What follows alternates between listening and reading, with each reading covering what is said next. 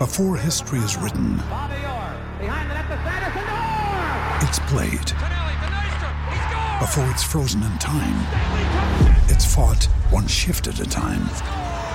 Before it's etched in silver, it's carved in ice. What happens next will last forever. The Stanley Cup Final on ABC and ESPN Plus begins Saturday.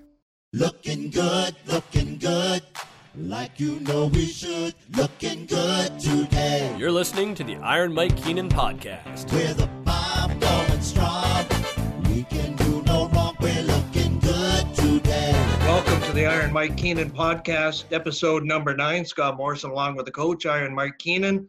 You are in Florida. I am in Toronto. We are in cyberspace and self-isolation. How are you doing, Mike? We're doing well, Scotty. I'm fortunately in a better environment in terms of weather compared to Toronto, but like you, we are hunkered down in the house and great for technology to allow us to continue our podcast. Yeah.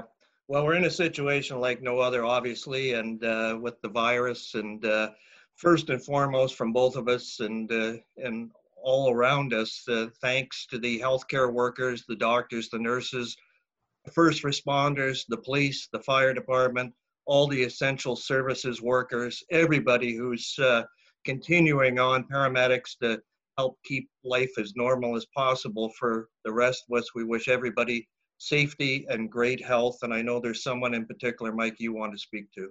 Yeah, there is. I'd like to give a shout out to Mike Polino, a great friend of mine, a coach with me, played for me, and his wife, Kim. Mike came back from Russia via New York City and ended up on the farm just outside of Peterborough and has been diagnosed with the virus, he and his wife. So we're wishing them all the best and hopefully a speedy recovery. Yeah, all the best to Mike and Kim, and to everybody, stay home and keep a distance, and let's get through this in the best possible way. As I mentioned, Mike, it's this sort of stoppage in the sports world is different from anything else we've ever experienced, but just to harken back and share a few stories. There were shutdowns in the National Hockey League over the years. Back in April of 1992, there was an 11-day strike. You were coaching in Chicago at the time, and sports and hockey, and being a player, a coach, a manager, is all about routine. Talk to us about, say, that time in 92 where you had that short shutdown, because that was a special spring for you guys. It really was, and it was a very short shutdown. I was the manager and coach for the Blackhawks, and an 11-day or so break in the schedule didn't really affect us that much. We continued to train, unlike today where they can't be together as a group. We continued to train, and the problem was solved very quickly, and we went on that particular spring to play for the Stanley Cup against Pittsburgh Penguins. But there had been other times where I've been on the sidelines, either through suspension and or shutdowns by the league, and that comes to mind when I departed from New York. Okay, well, let's talk about that. 94, 95, the league shut down. You won the cup the spring of 94, obviously, with the Rangers, ended the drought. Yes. Before you're out. And then following that, my departure from New York. Then there's darkness in the fall of 94, 95, and you'd moved on to St. Louis. That's right. And Gary Bettman suspended me for 90 days with my departure from New York. That didn't particularly impact the others on the team because I was at the cottage in Northern Ontario up in Port McNichol and sat there with Gary Bettman, almost calling me every day to make sure I was behaving myself and I was a good boy. And finally one day I said, Gary, stop calling me. You're interrupting my dinner. So he did. And then I got back to work. I was only back to work a few days, and then the shutdown came. And I can recall Jack Quinn and I every day going to lunch and discussing And Jack was in touch with the Players Association. God bless Jack. So he's deceased now. Trying to get updates on what the progress was, because at that time, a franchise like St. Louis was very vulnerable in terms of finances. And, the longer there were some teams that could withstand the lockouts for a longer period of time, and there were a group of teams that couldn't. So there was some debate between the strong teams and the weaker teams in terms of where to settle out with the players because of the financial hardships on some of the weaker teams. But that was a definite shutdown, and that came in the fall, and we didn't really start playing. I think we played 48 games, if I recall correctly, and it began in January. Yeah, it was a 104-day shutdown and 48-game schedule. So, right now, I guess in that situation, there is a deadline in that. I think at the time, and we saw it in a later lockout, that the NHL sort of establishes a date where you can't move on. But what's it like, the uncertainty of not knowing if a schedule is going to resume? I mean, 04-05, we saw an entire year blown away. And similar situation to perhaps what we're in now, of the great unknown for everyone, is how difficult is it to start up once you get that notice? Well, we were preparing ourselves for a start, but this is a lot more difficult situation than what we endured. Players could still train. They actually were getting together and going to the practice facilities on their own without coaches. That was not admissible. But in this particular case, it's a different thing. They can train on their own, I guess, maybe in distant groups. But we continue to train, and then when the dispute was settled out, we were given, I think it was a week or 10 days to get back on schedule and back into the routine and start preparing for a season. So a little bit different circumstances now, because there's separation amongst everyone. And that wasn't particularly the case in the shutdowns that we experienced. So there's going to be a little bit of, on my behalf, interest to see how much time, if indeed they do want to start up again, whenever that might be, how much time are they going to give these teams in terms of prep to prepare for an ongoing season, which is, I believe, they're hoping it goes into the summer, because of the disconnect of all the players and the staff. Well, and to your point, Mike, that's the one thing, is that the players, like, the arenas are closed. Like, it's not like they can go and find ice and they can work out in a home gym and things like that, but there's no ice and there's no gatherings, and it's just a wildly different scenario. And the threat, obviously, of the virus itself just changes the whole dynamic. Well, it really does. And there's been a couple of players diagnosed in the league already, and it'll be somewhat of a medical decision as well as organizational decision of how to come back together, and what testing might occur in terms of coming back together, medical testing. So there's a lot of uncertainty for all of us in this environment that we're living in today, and certainly to bring sports back would be exciting, and I think uplifting for the world. It's a reprieve from the hardships that we suffer.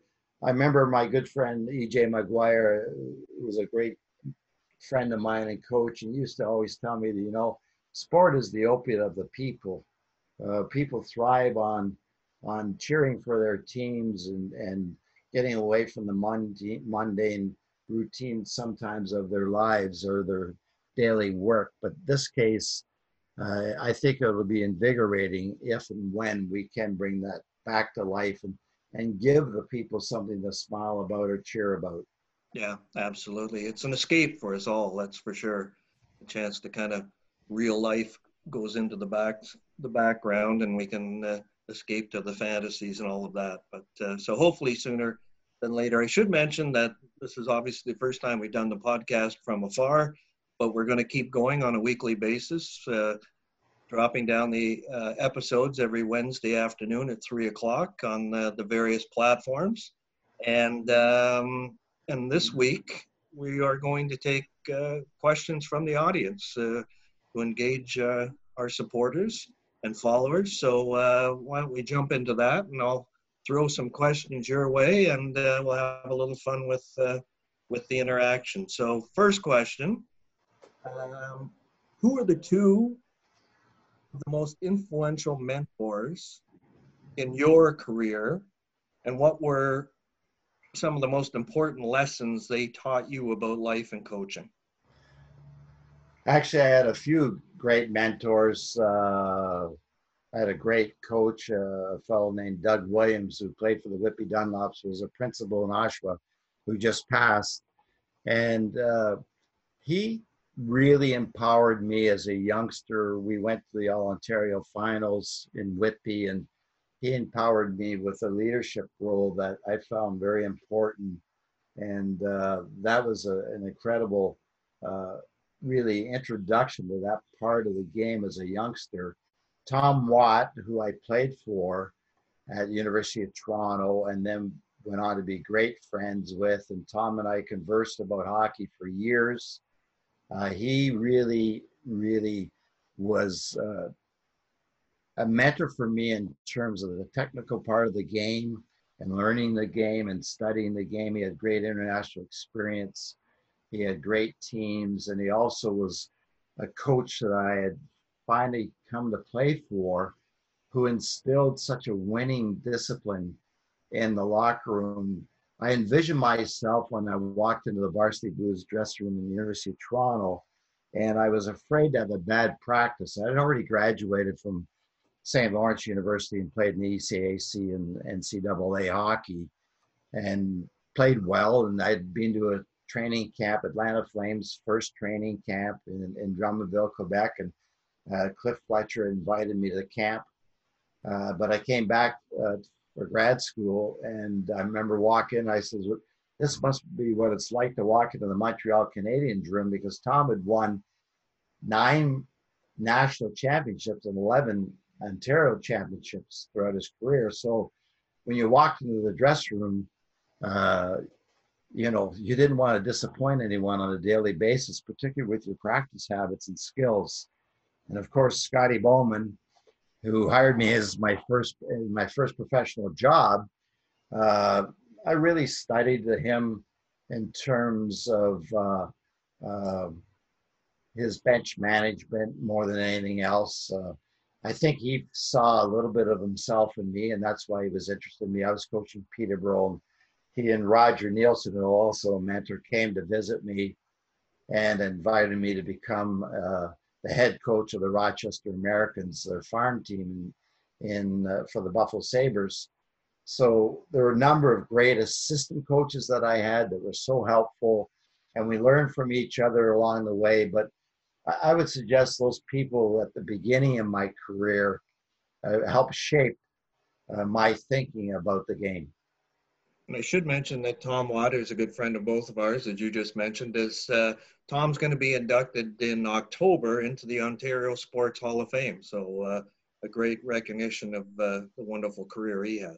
Really, and I know that there's a push amongst the alumni to have Tom inducted into the Hockey Hall of Fame, much like the alumni in Alberta did for the University of Alberta, Claire Drake.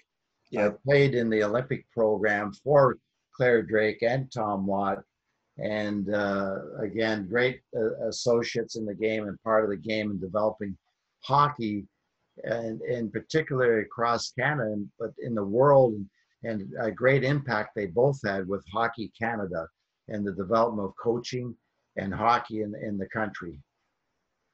Well, there's someone else, and it's a topic for another day, but in my estimation, someone else who should be in the Hockey Hall of Fame named Mike Keenan, and but we'll get to that one in a later episode.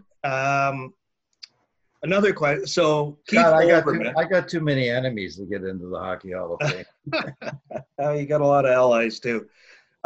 Keith Olbermann, who was a former sports anchor, sportscaster with ESPN, sent me a message. I put out the ask for questions for Iron Mike. He says, how much does Iron Mike still hate me? Well, it's interesting. When I was in New York, we did some commercials for ESPN, and I don't recall that I disliked them at all. But I'm sure, as you know, as a beat writer at one time or following me, there was probably days where I really annoyed a lot of people in the media, and he was probably one of them. So, or if I felt that there was a question that was not in line, I would certainly respond accordingly, and I wasn't very friendly about it. Again, one of my great distractions as a media guy, and then I end up being in the media, as you mentioned in 204. I'm working for Sportsnet, Madison Square Gardens, and NBC, so it was kind of an oxymoron that now I'm working in the media after I've been such a distraction from time to time in my relationships with them. Well, I think I hired you twice, so it's my You fault. did. Okay, another question. Thank you, by the way. Oh, you're very welcome. Very welcome. Bill Elliott, who's a good friend of mine, father of Brian Elliott, NHL goaltender, sent along a question. Tom Graham, who brought Brian up from House League to Double-A as a young player, is a good friend of yours. And the question from Bill is, are there any differences in coaching styles between you and Tom? And tell us a little bit about Tom.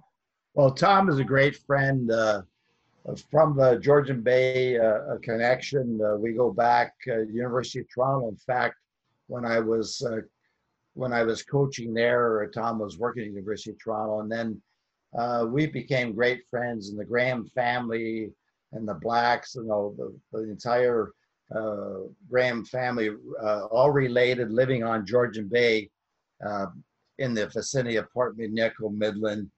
And we had great gatherings. But Tom also was working in Vaughan at one time, building arenas, and was coaching his son and coaching hockey, minor hockey. So I don't know who you like in his coaching style too, but he certainly had a lot of discussions with myself about hockey. And Mark, his son at the time, was playing, and Brian, in fact, was at the cottage as well, and we would talk hockey. So he ends up being an NHL goaltender, and I can't really answer the question because I'm sure Tom was a lot nicer coach than I was.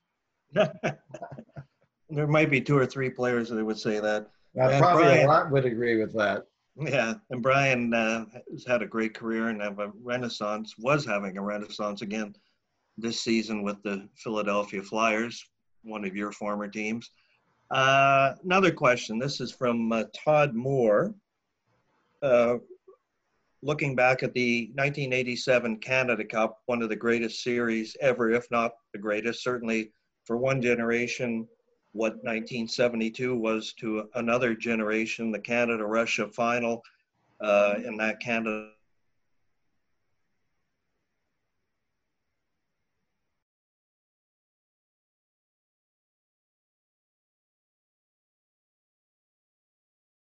But you used Dale on the face-off on the game-winning goal in Game 3 of that 3-game final. And Todd mentions that when you won the Cup in '94 at the Rangers, you used Craig McTavish for the final face-off in the last seconds of that game. And his question is, why did you not use Mark Messier in either situation when he was a guy you went to so many times to win key face-offs? Well, it's a great question. In particular, that series with the Soviet Union, Mark did play against their top unit and shut them down with Anderson, Gartner.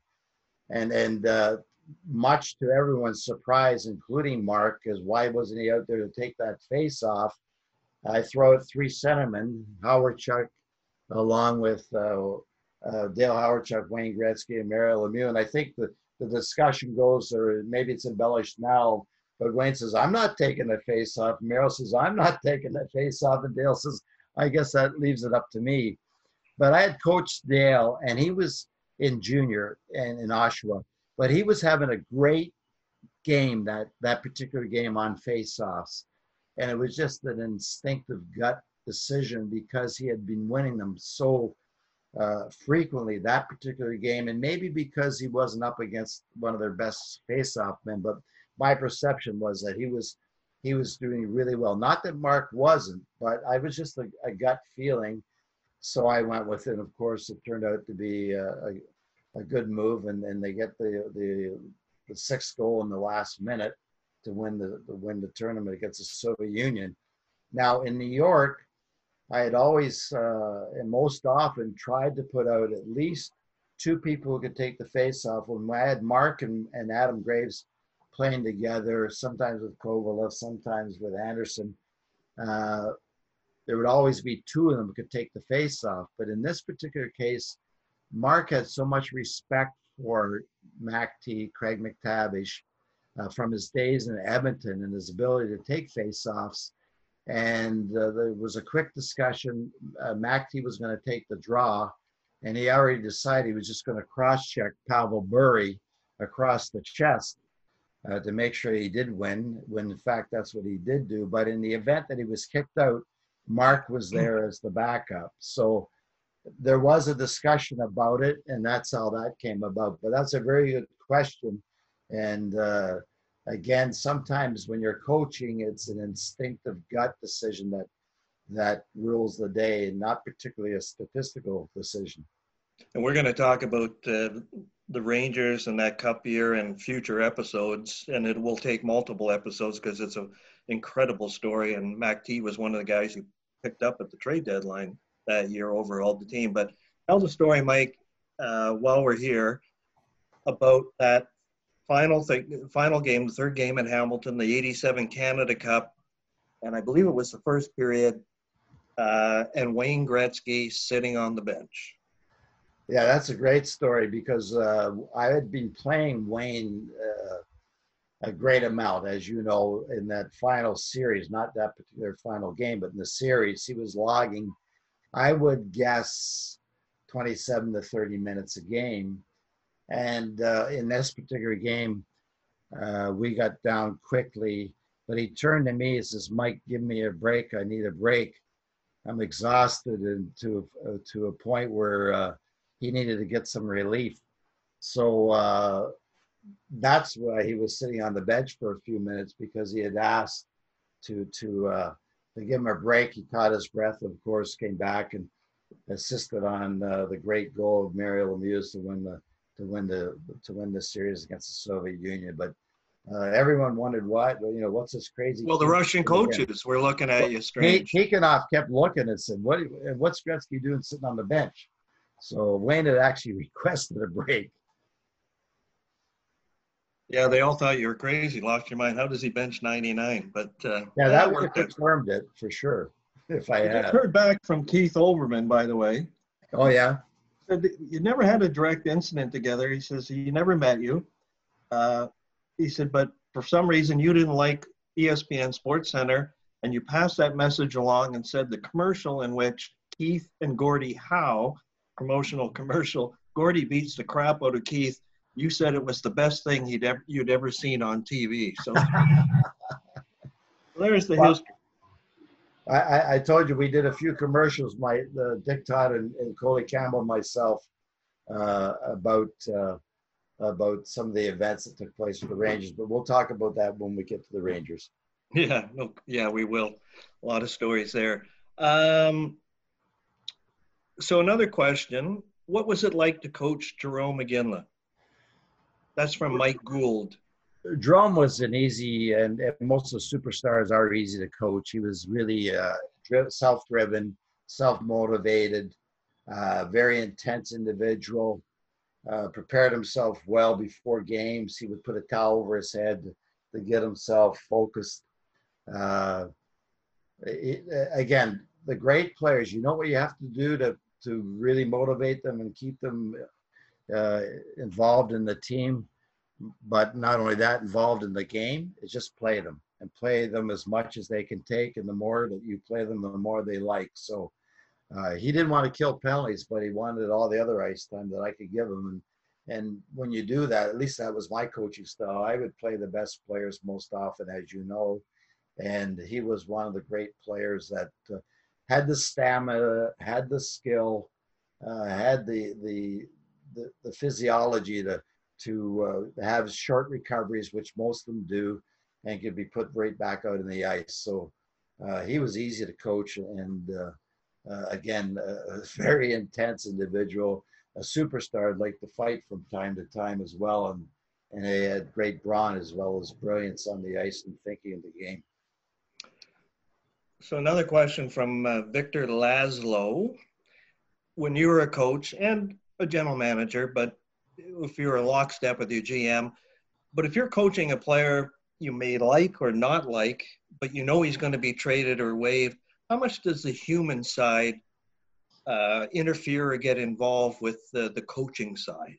You have to walk that fine line if you're a manager and coach, which I was, and or manager and coach, to separate the decision. You make trades as a manager for the sake, not of the sake for the sake of trading, but for the sake of improving your team. And then when you're coaching, if you can make a human connection to that individual, you'll get a lot stronger response from them in terms of their investment in themselves, in the team, and in the coaching. So there is a distinction between the two. So I'm going to blend two questions together. And it is, what is the intensity level required to play for Mike Keenan? And could Mike Keenan play for Mike Keenan, the coach? Great question. I think that the answer, the first part of the question would be, people would come into my teams and the players that already were there would say, tell me about Keenan, what to expect. They said, well, first of all, don't have a bad practice. Secondly, don't have a bad warm-up. And third, don't have a bad first shift or you won't play.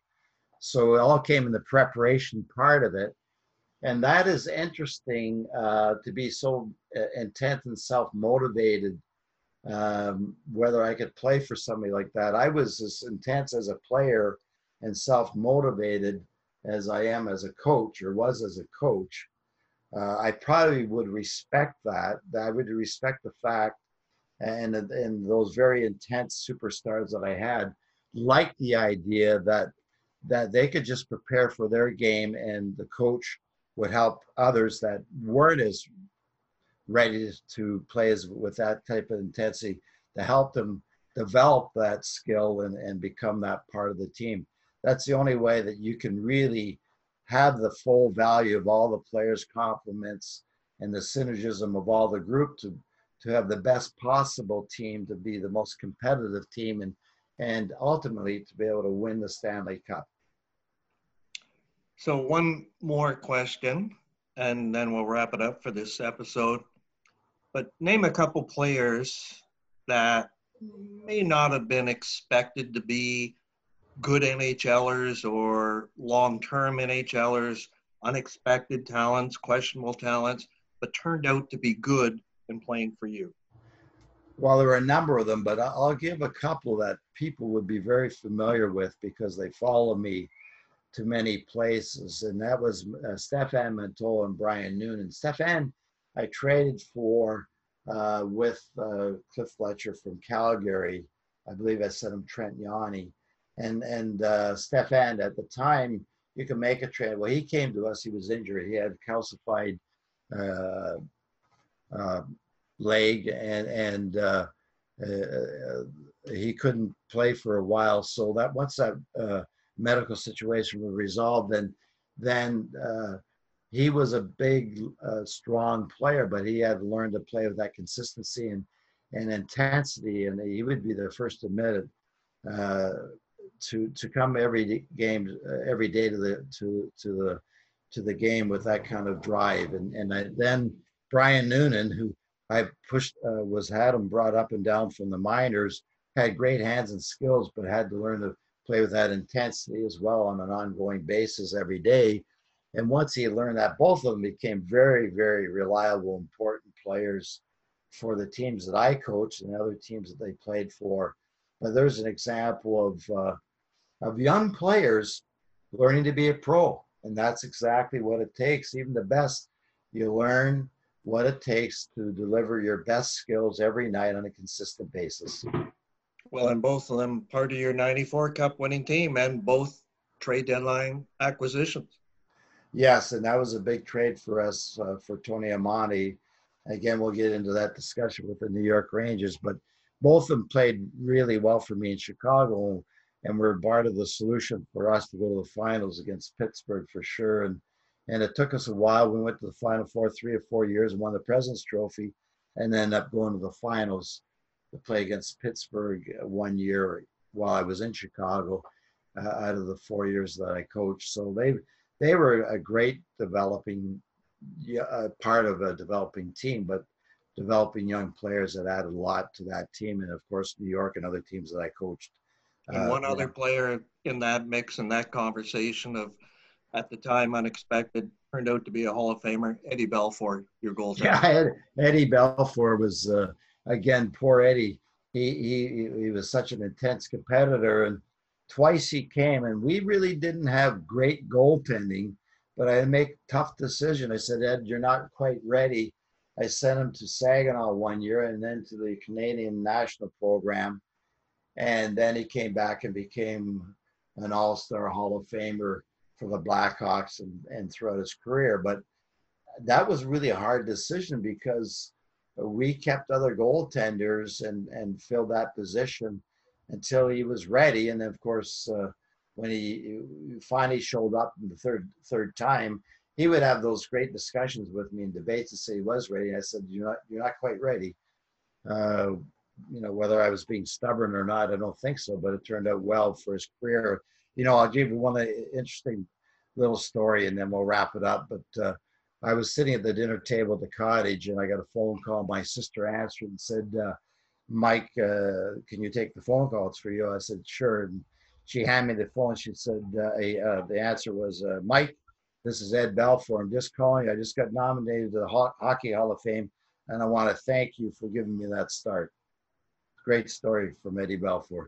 Yeah, no good. And the vivid image of Eddie and you is that one scene on the bench. We talked about it before when we had our goalie episodes, but you grabbing him by the neck and telling him, hey, I told you this was going to happen once or twice. Yeah, we did, and we made that agreement, but he had forgotten it in the intensity of it. So, Scott, I think we have to wrap up. Yep. We want to keep everybody interested. We want to tell all the stories in one afternoon. No, absolutely. I just saw a note that the NHL has extended the team self-isolation until at least April 15th. So it's going to be quiet for a while, but we'll be here every week. And Mike, you and yours and everybody who's listening, stay safe, stay healthy, stay home, and stay at a distance. And we will talk at you in a week. Perfect. So I enjoyed it. And again, for all our friends and families, wishing them the best, and particularly, again, going back to the Polinos who are suffering right now. Our thoughts and prayers are with them. Absolutely. We're looking good.